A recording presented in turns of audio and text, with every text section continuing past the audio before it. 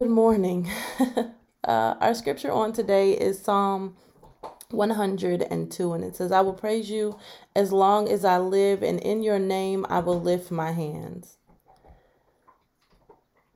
If you have listened to me preach at all, you've heard me say, because life be lifing. And this phrase simply just means that life will hit you in the blink of an eye. That with things that are good, it'll hit you with things that are bad and things that are challenging. But this is life. That life, before you know it, is moving and passing and transitioning very quickly. And life doesn't stop because we're sad, and life doesn't stop or slow down because we need a minute. Life just keeps on lifing. The world continues to move and things just keep on going. And because of that, we just continue to live life. But many times God gets pushed to the side. Worship gets pushed to the side. Every once in a while, maybe we'll be excited for the ghetto blessing, we like to call, that happens from time to time or even accidental. We forget that God is the reason we get to live the life we are so busy living. But what have you done for God lately? Not what have you done for the church, but what have you done for God? When is the last time you sat and worshiped God? You didn't ask any questions. You didn't need anything to be done, but you sat and just worshiped in the beauty of God. Maybe even you said, today I'm going to fast, God, because you're so majestic. You're so marvelous. But to sit and worship God and build a relationship with God. It's funny, many of us really understand the relationships when it comes to one-on-one with another person, but it becomes a struggle with a quote unquote invisible God. We don't recognize there's no relationship you can be in which you never talk to the person, you never spend time with this person, you never get to know them. But in our relationship with God, these are the things that we struggle with. How well do you know God? How well can you say that you have one-on-one time with God, that you sit and actually build and understand and have conversation and, well, listen to God? When have you sat and worshiped? Worshiped and said, God, I will lift up my hands. God, I will sit with you. God, I'm just excited for who you are.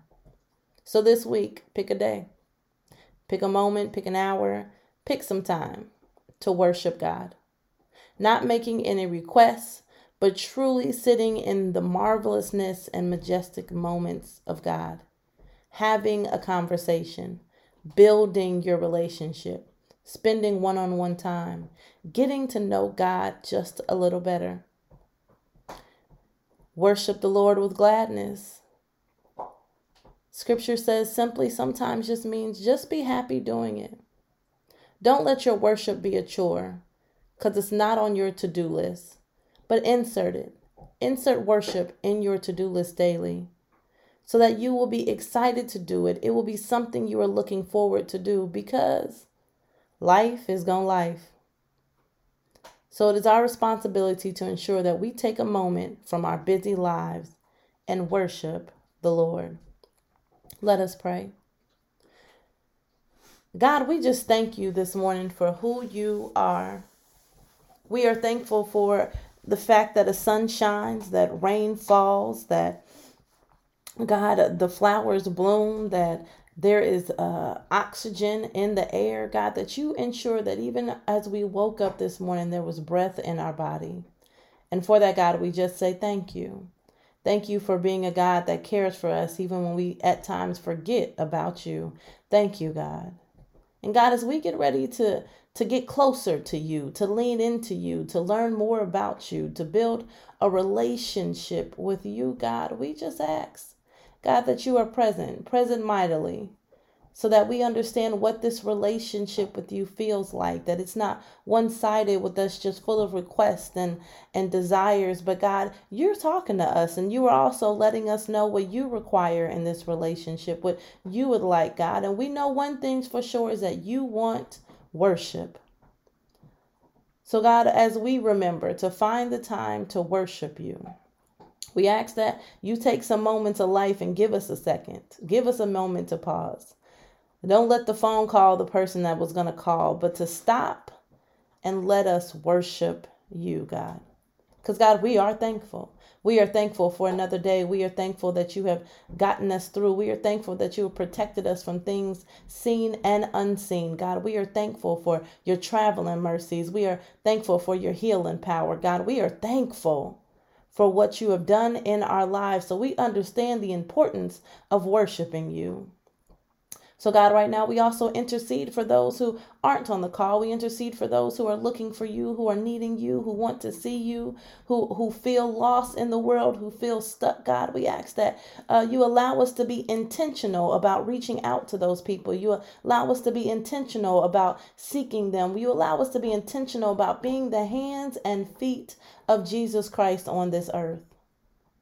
So, God, we just thank you for the ability to do such, but we still ask that what we cannot do, God, you move in. You move in comfort. You move in and let your presence be known. You move in, God, in ways that we cannot. So, God, be with us in these moments. In the moments when life starts lifing, God, allow us to remember to worship you. Not to be scared, not to be concerned, but to stay and worship with you and have some one-on-one time. So that, God, when you call us, we answer. So that, God, when your will is to be done, we understand it with a sense of peace. So, God, we thank you for who you are in our lives. And we will continue to praise you and give you all the glory and the honor. For in your Son, Jesus' name, we pray. Amen, amen, and amen. Everybody have a great day. You too. Thank you. Have a great day. You too.